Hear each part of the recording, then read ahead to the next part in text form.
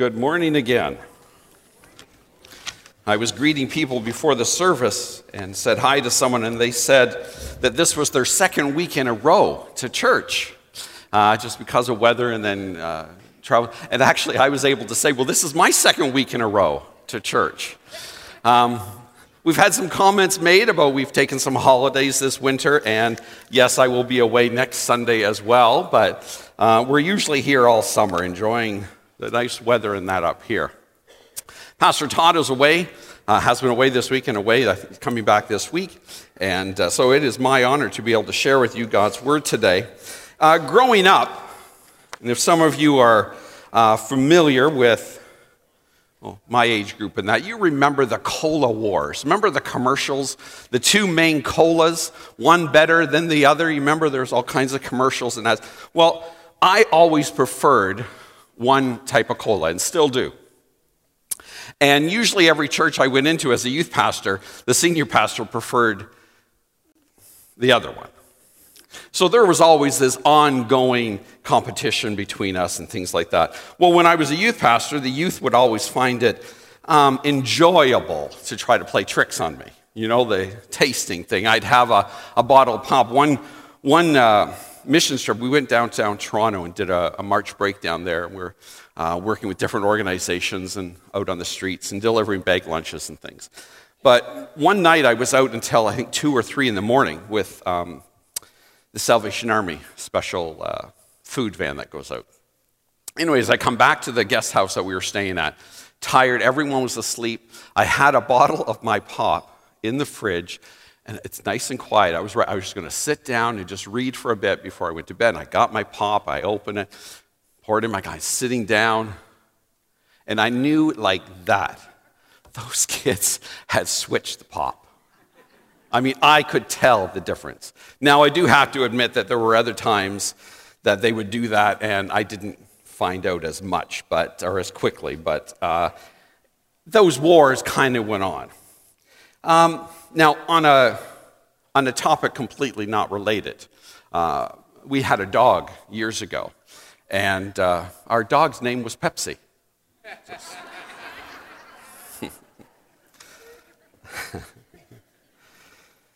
The race for first place in mankind's heart, in man's affections, attentions, focus, and desires, has been going on since the Garden of Eden. The series that we're on dealing with the 10 Commandments called the 10 Words. Pastor Todd spoke last week, and one of the things he said about the 10 Commandments is they're really given out in how to love God. And the second part of that was really in an age of idolatry. Finding first place in our hearts when so much around us is trying to get that. Pastor Todd shared last week on Exodus chapter 20, verses 1 to 3, and that's, you shall have no other God before me. This week we're looking at the second commandment. I'm going to invite you to stand. We're going to read Exodus 20, verse 4 and 5. I'll start reading, and then I'll get you to read the second one. Oh. You know what? I forgot to switch colors. Yeah. Oh, yeah. It's the second slide. All right? We're actually going to read Hebrews 12 as well, verse 1 and 2. I'll read that next slide, and then you can read the next slide. All right? You shall not make for yourself a carved image of any likeness, of anything that is in heaven above, or that is in the earth beneath, or that is in the water under the earth. You shall not bow down to them or serve them, for I am the Lord your God, and a jealous God. Visiting the iniquity of the fathers on the children to the third and the fourth generation of those who hate me, but showing steadfast love to thousands of those who love me and keep my commandments. And Hebrews says this, therefore, since we are surrounded by such great cloud of witnesses, let us also lay aside every weight and every sin which clings so closely, and let us run with endurance the race that is set before us. Looking to Jesus, the founder and perfecter of our faith, who for the joy that was set before him endured the cross, despising the shame, and is seated at the right hand of the throne of God. Amen. Our Heavenly Father, again, we thank you for your word. God, the freedom we have, the privilege we have to read it, to look at it today. Speak to us, I pray, and be glorified. In Jesus' name, amen. You may be seated. The race for first place. The first thing I want to look at is the easy road. Verse 4 says that you shall not make for yourselves a carved image. Years ago, I was in the country of India doing a trip and staying in a beautiful country, some incredible food. And one of the things about India is Hinduism is the main religion, and there are just so many different gods. But one of the things that stood out to me, different again than our culture, is that all over you can see all these shrines and temples for these other gods. Even in the community, the neighborhood that we were living in, there were neighborhood shrines where there would be an idol there, and people would bring daily their offerings, both flowers but also food offerings, and that to the gods, which stood out, again, different from us. The nation of Israel in the Old Testament lived at a time where there were many gods. Each of the nations had their own series of gods and how they worshipped and how they served. One writer says this: though we do not face a pantheon of false gods like the Israelites did, we face pressures from a pantheon of false values, materialism, love of leisure, sensuality, worship of self, security, and many others. The second commandment deals with idols. This may be something that most of us can't relate to unless we include life's goals that revolve around something other than God himself. What is the object of our affections, our efforts, our attention? Where does the majority of our time go? On what do we spend the greatest amount of our resources? The command here to have no other gods before God is really a heart issue, and that's where we start at. The false gods and idol worships were all around the nation of Israel. They were in Egypt, where they were for hundreds of years, and they were going to be into the land that they were going to go and conquer, as well as the nations around them. There was going to be constantly a temptation to follow these false gods. Each idol, each god had its own appeal, had its own practices and way of worshiping, something that would appeal to even the carnal nature, the flesh of mankind. The easy road would be to follow the flesh, to follow our own desires and wants. Something that we can see, we can feel, we can touch. Something that we can desire or that we crave or want. The human nature, the natural way for us to go, is not necessarily towards God. And that's the battle, that is the struggle within each of us. The race for first place is really about who we are going to serve, who you're going to love, who you're going to follow and obey. That was true for the nation of Israel, and that's true for us today. It may not be an idol, a physical image or statue that we bow down to, but sometimes there's something in our life that we follow before God. We have even greater affections and attention than we do for God. It's sometimes easy to take God for granted, and little by little we can begin to put other things in his place. We have to guard our hearts. The race for first place, it's a hard race to run. It isn't easy.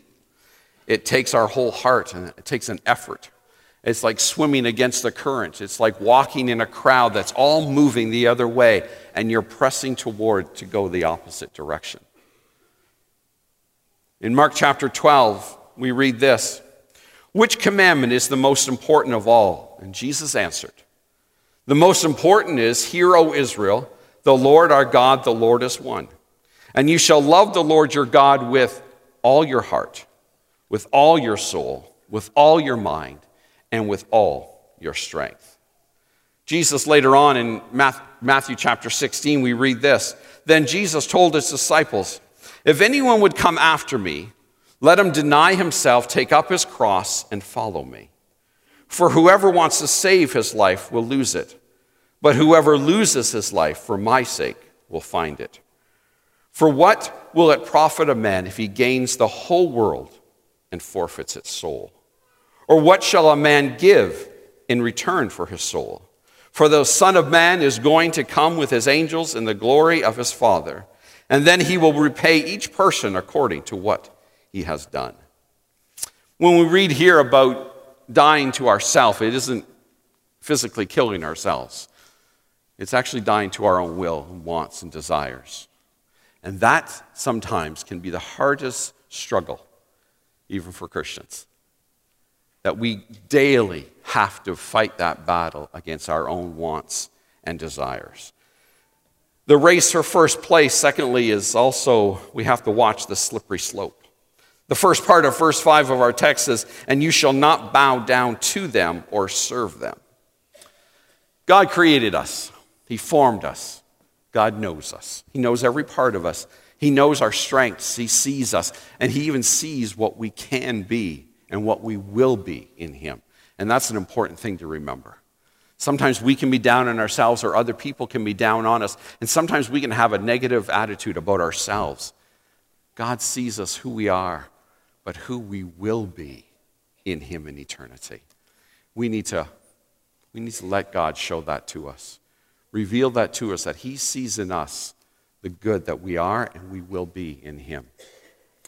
But he also knows our weaknesses, our struggles. There's an old hymn written in the 1700s by Robert Robinson. It's quite a story about his life where he was quite wild before he came to Christ.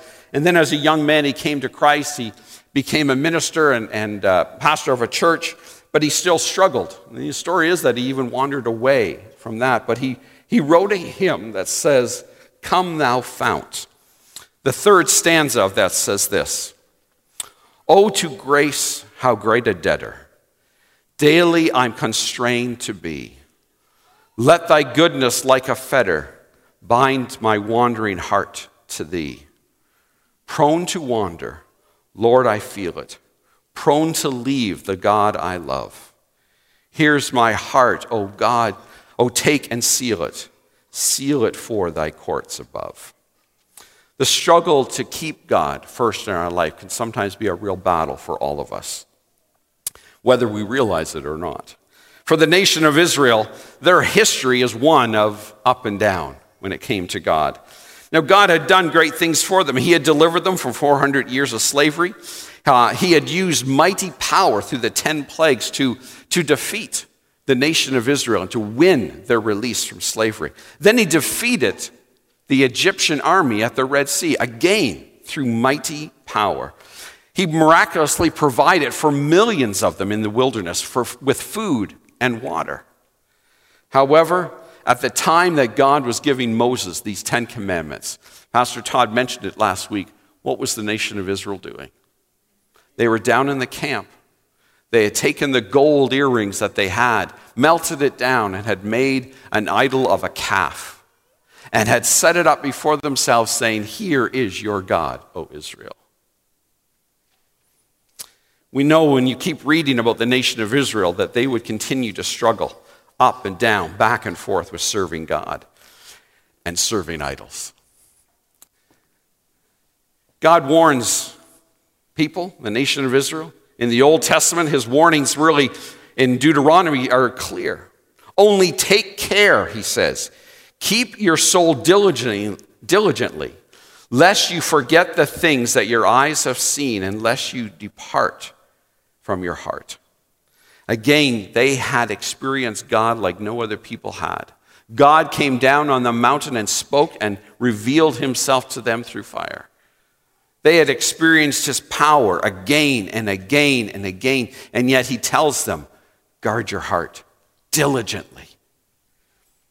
He talks to them and warns them about the nations around them and the other gods, and he says that warns them that you'll be drawn away and bow down to them and serve them. In Deuteronomy 7, he says that they're to take these idols that they take from the other nations and to burn them, to destroy them, to not allow any of them to dwell within them, within their kingdom. And again, to destroy, in Deuteronomy 12, to destroy all the idols of the other nations. God was clear on how important it was to get rid of those things in their lives that would be a snare and would lead them away. Christ's teaching in the New Testament. Jesus takes his teaching and kind of takes the Old Testament and kind of expands it. When you look at the Sermon on the Mount, it really becomes clear. In the Old Testament, it says don't kill. But in the New Testament, Jesus says we're not even allowed to hate. Again, he takes it and makes it a heart issue, something on the inside, not just the outward acts. That becomes really clear in Mark chapter 10, when Jesus is talking to this rich young ruler who comes to him. This man comes and he bows down and he says, "What must I do to inherit eternal life?" And Jesus says, "Well, you know the commandments. Do this, this, this, and this." And the young man says, "I've followed those all my life." Verse 21 says this, "And Jesus, looking at him, loved him." That's the one thing that we can be clear and sure of from God, is that when he looks at us, he loves us. Never doubt it. He looks at us, he knows us, and he loves us. Jesus, looking at him, loved him and said to him, "You lack one thing." That's incredible. Just one thing he lacked. What was it? Jesus goes on and he says, "Go, sell all that you have and give to the poor, and you will have treasure in heaven. Then come, follow me." But the scripture goes on and says that the man, disheartened by this saying, he went away sorrowful, for he had great possessions. Sometimes things can be in our hearts and can be in first place, and we don't even know it or aware of it. Jesus, in this man's life, brought it right to the point of what he was lacking. That one thing that he was still missing. That one thing that was still in the way from him making God first in his life. It wasn't just the outward practice, the outward look and appearance. It was a heart issue. What was number one in his life? God looked down, loved him, but knew what the issue was and brought it to his attention. We begin to understand that it's sometimes easy that things can creep in and can become first place. Sometimes even things that in the beginning are good are not wrong within themselves. Wealth is not wrong unless it comes before God. Money is not wrong. It is the love of money that becomes the sin and the snare. Again, that slippery slope, that little by little we begin to fall and slip away. Jesus said it again in Matthew chapter 6, "But you first seek the kingdom of God and his righteousness, and all these things will be added to you." Put God first. Put the kingdom of God first in your life, and everything else will fall to place.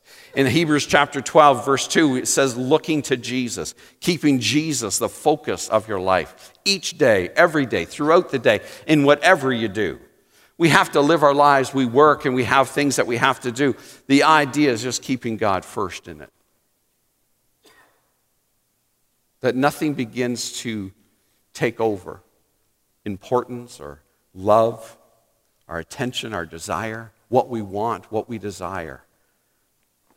That Christ stays number one. The race for first place, well, we need to be on the right track. Second part of verse 5 says, "For I am the Lord your God, am a jealous God." If you're going to run a race, and yes, you can tell I'm not a runner, okay? God didn't build me for running. Well, actually, he might have. I just don't eat according to being a runner. But one thing I know is that if you're going to run, you need to be on the right track. If you're going to reach the finish line, you need to be on the right track that you're going to reach that finish line. Again, looking to Jesus. He's our finish line. He's our goal. He's what we're running after. The nation of Israel, they were God's chosen people. God had called Abraham, Isaac, and Jacob and their descendants, had called them to be his people. He had a plan to bless all mankind, and it would come through that nation of Israel. The nation of Israel would be used to fulfill God's plan. The Messiah, the Savior, our Savior and Lord, would be born through the nation of Israel. God had blessed them like no other people. God had revealed himself to them like he had to no other nation. God had chosen to live among them like he had never chosen to live with any other people. And yet he says that I am a jealous God.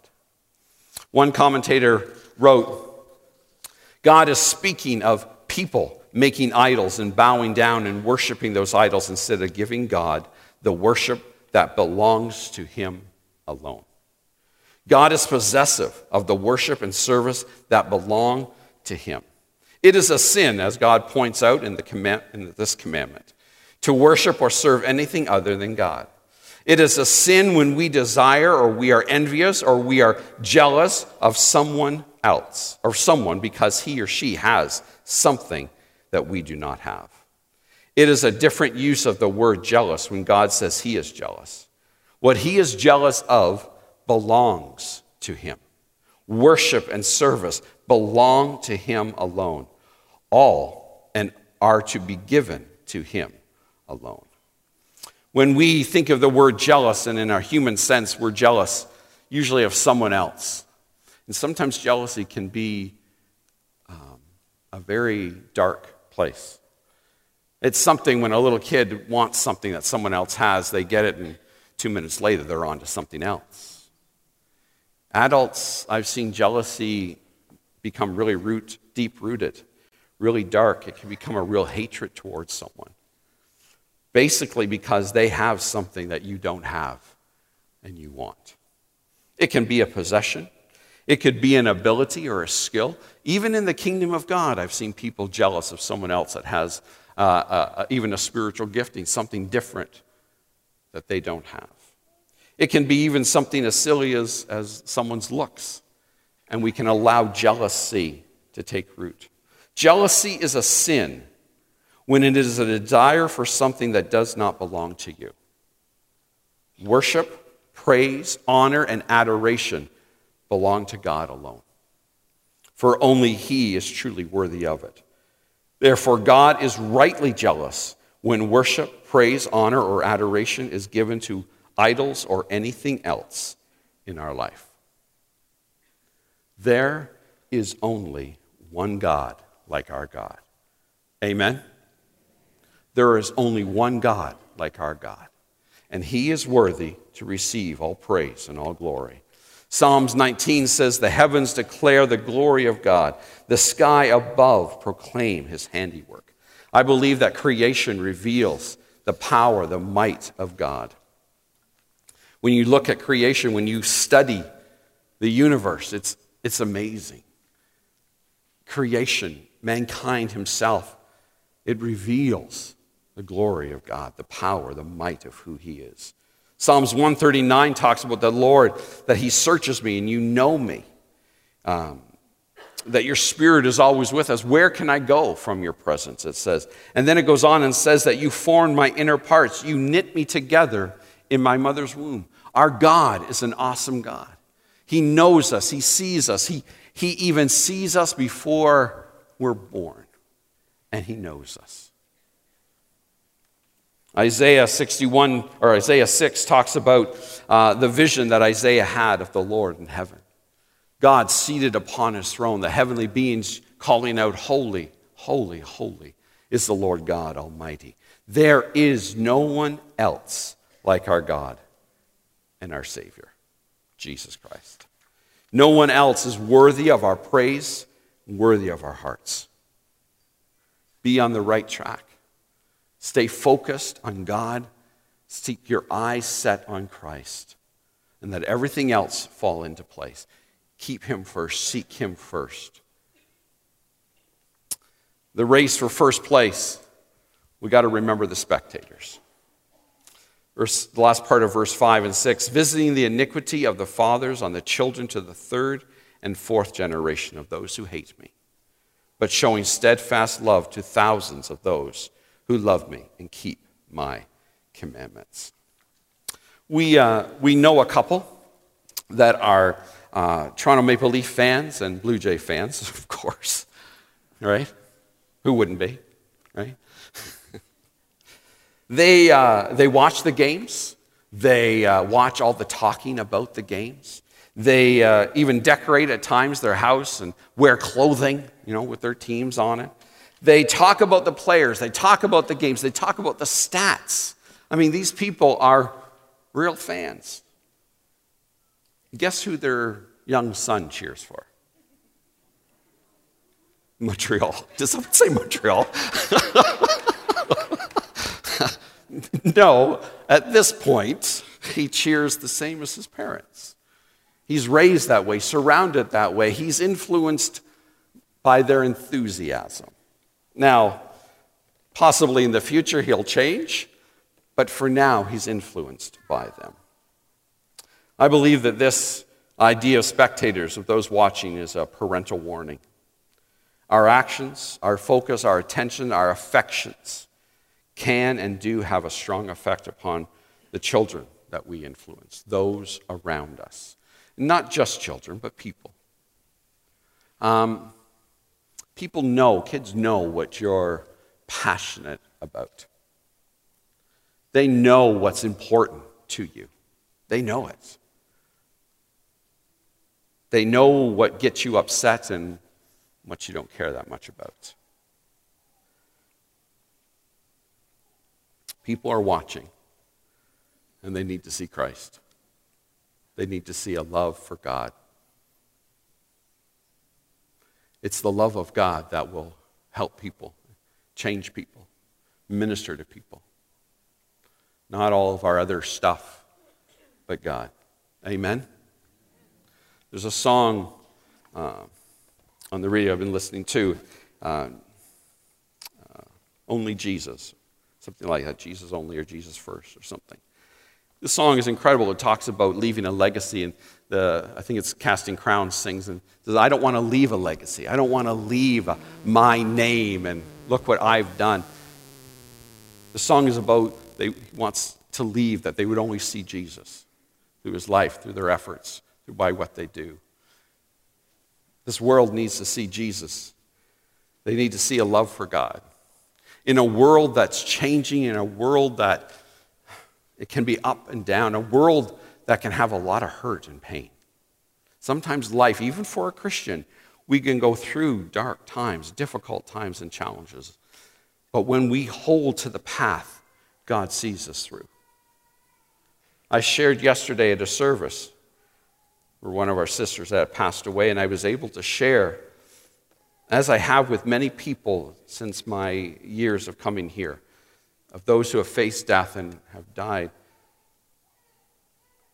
that they face an uncertainty because they haven't died before. But for those that know Christ and have really come to that place of trusting him, there's a real peace within their life. Some of them, there's even a joy. It's uncertain what they're going to go through, but they know who's going to be there with them, and they know who's waiting on the other side. That faith, that trust is something that people need to see in our lives. Not just at the end, if we have time, but during our walk each day, during our talks. Nation of Israel was instructed to talk about God, to talk about the things of God. When you get up in the morning, when you go down at night. Now, I'll admit they didn't have TV, they didn't have the internet, they didn't have their phones and iPads. And so talking was their main thing that they could do as people. But it's still something really important that we need to live and share. Tell them what God's done in your life. You can't force it. Let God give you wisdom when to do it and when not. Sometimes with kids, you've got to take the opportunity. Leanne was awesome at this because a lot of times it would be late at night. I'm not good at night. I joke, I've got about 45 minutes in the afternoon. That's my good time. Late at night, I'm tired. But sometimes that's when the kids would open up. And you have to take that time. You have to take that moment. You may have 100 things on your mind and things that you still have to do. But when the opportunity comes to share and they open up to start that conversation, be there. Share God. Share your life story. Share what God has done for you. We're experiencing that now with the next generation, our grandchildren. Even this week, they've been up here. And I've had time to speak and to share what God has done, what he's meant in my life, and how he helped me. And again, you just have to take that moment when it opens, when it happens. You can't schedule it in, you can't book it, and you can't force it. But be ready for it. And ask God to help you. God, whatever opportunity I have today, help me. When we keep God first, those other things fall behind. They're not as important as it is serving God. I want to wrap up. The race for first place is really a race that we run ourselves, against ourselves, if we admit it. God is not trying to be first. He is first. There is no one who is greater than him. There is no one who is mightier. The race, the struggle, the battle is within ourselves and who we put in first place. Here we have the battle between self and God. Self, our own interests, desires, wants, cravings, what's easier. And sometimes that becomes the battle. What's easier? What's more comfortable? Sometimes we face peer pressure, and that's mostly the level of persecution that we face in this country, is peer pressure. But sometimes even that becomes hard, and we just kind of give in. On the other hand, we have God that we can put first. Jesus says in Revelation 22, "Behold, I am coming soon, bringing my recompense with me, to repay each one for what he has done. I am the Alpha and the Omega, the first and the last, the beginning and the end." No matter what else we may think, God is first. He is number one. We just need to put him there in our hearts and in our lives. So how can we do that? Well, first of all, what comes to mind when you think of the idea of an idol in your life? Someone talked to me this week that when Pastor mentioned that last week, something came into their mind. Hebrews again says, "Let us also lay aside every weight and the sin which clings so closely. Let us run with endurance the race that is set before us, looking to Jesus." The second thing is ask God. Ask God if there is anything in your life that is a spiritual weight or a sin that clings so closely, that it's hindering your Christian walk. It's hindering him not being number one in your life. Ask God. Now, I warn you, if you ask God, and then the second one is ask God for help, if you do that and mean that, God will answer that prayer, and it could be painful. But when you put God first and you want him first in your life, then it's a pain, it's a journey that's worth going through because you're going for what you love, what you want most. The next thing is asking God for help. Seek him, draw near to him. Ask God for a love for him that's greater than anything else. Now again, hold on. God will answer that prayer. But he may have to start breaking things off in your life, and that can be painful. He may start shaking your life up a little bit, removing some things from your life, making some things unappealing to you, changing all those things that you've known and been comfortable with. But the race, the battle, is to put Christ first and to reach the finish line, to hear him say, "Well done, well done." God is on our side. He's not fighting us. He's running with us. He's running to help us, to support us, to encourage us the whole way. God called you into that relationship with him. He revealed himself to you, and he is going to go to the end with you. I found this a couple months ago.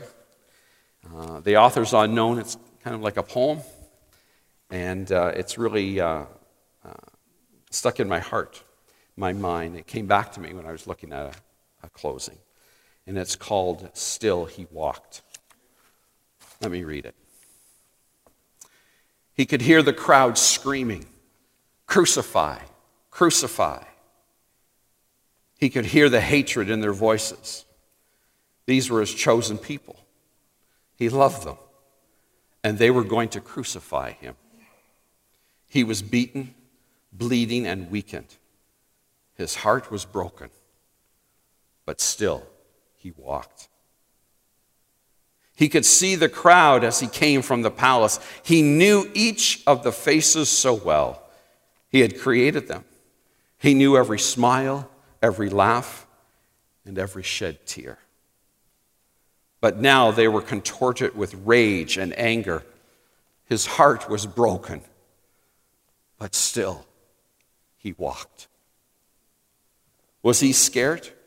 You and I would have been. So his humanness would have been mandated that he was. He felt alone. His disciples had left, denied, and even betrayed him. He searched the crowd for a loving face, and he saw very few.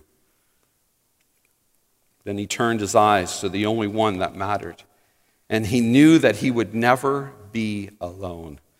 He looked back at the crowd, at the people who were spitting at him, throwing rocks at him and mocking, and he knew that because of him, they would never be alone. And so for them, he walked. The sounds of the hammer striking the spikes echoed through the crowds. The sounds of his cries echoed even louder.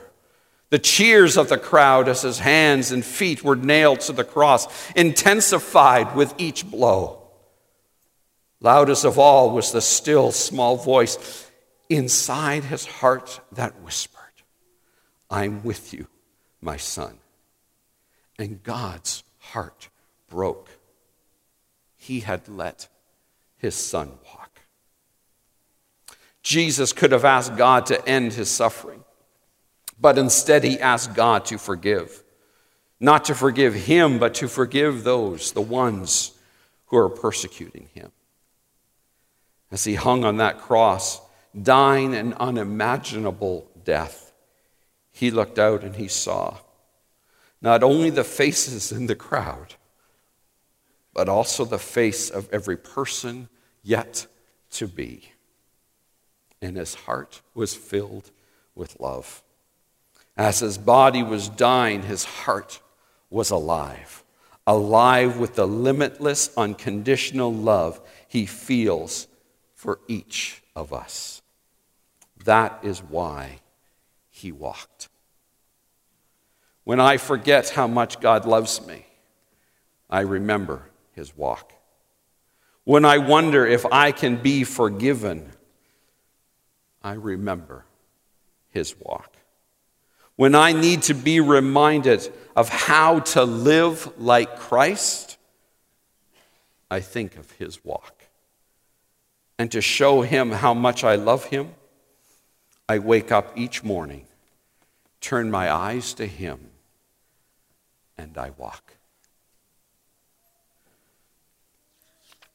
Church, the race, the battle to put God and to keep God as number one may be hard because we really fight it with ourselves. So many things can creep in our own human nature, our own weaknesses. But I'll tell you, God loves you. He loves you so much that he was willing to walk. Next week, we will be in Jerusalem, a few of us, 16 of us. I look forward to seeing some of those places that I've read about and known since I was a child. But I don't know if Jerusalem will make it any more real as what God's Spirit can do in my heart and what he did when I first came to him as Lord and Savior. It isn't a place I'm going to. I've already met the person.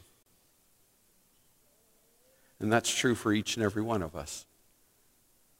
That when we meet the person and know the person of God, of Jesus Christ, that's who touches us, that's who changes us, and that's who keeps us.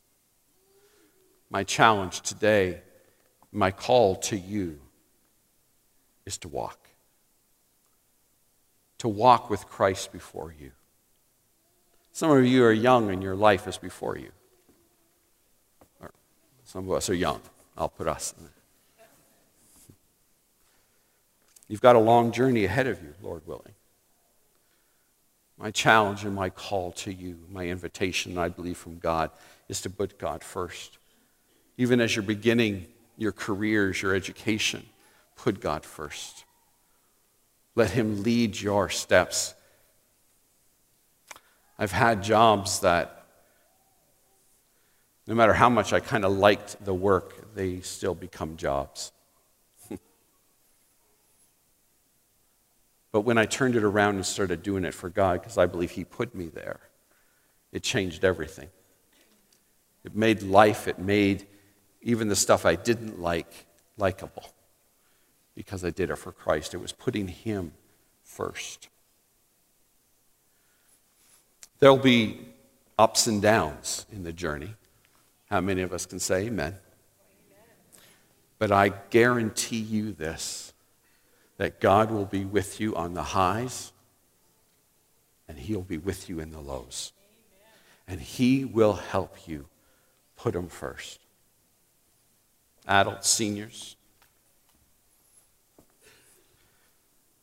we've been on the journey maybe for a while.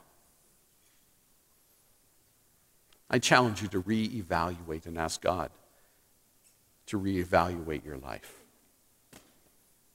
Has anything crept in before him? Has anything become more important to you than God? We need adults, parents, grandparents, that age group, to love God, to serve God, and to show a younger generation what it means to live for God. Our days are not over. There is no retirement in the kingdom of God. You hear me? There is no retirement. I know and I understand that at times physically we can't do what we could, but there's still a work for us to do. And if anything, we live for God and we give testimony for God and we pray for those who are coming behind us. We need people. We need the church in North America, in Canada, in Sudbury, to rise up and to live for him. Not to be crazy, but to be in love. And to love the one who has loved you. Have you ever been excited about something? Someone? Just make sure that you are about God and keep him first. And he will draw you and he will reveal himself to you like you've never experienced before. He will speak into your life the only way he can.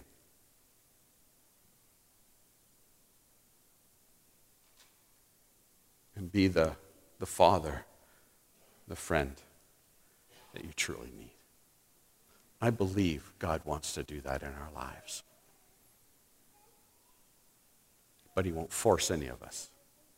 Let's stand.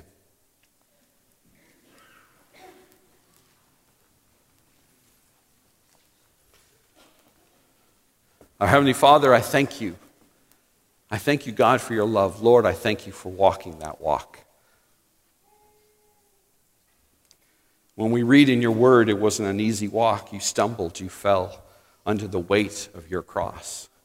You, at one point, couldn't carry it anymore, and they brought someone else along to help. And yet you still walked.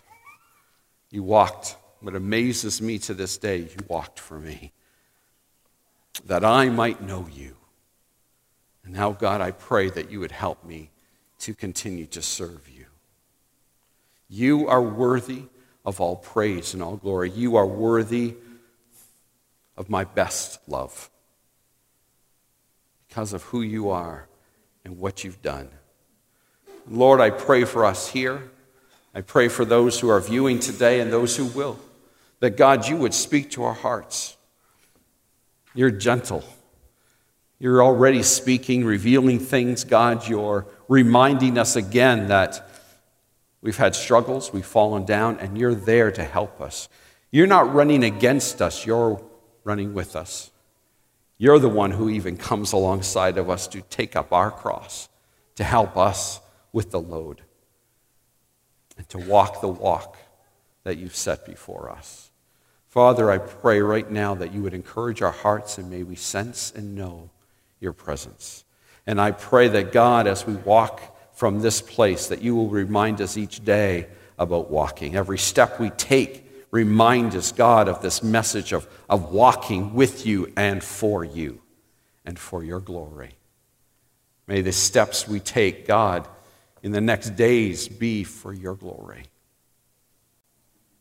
and living closer to the one who loves us so much. I pray, God, all this in your precious and in your holy name. Amen.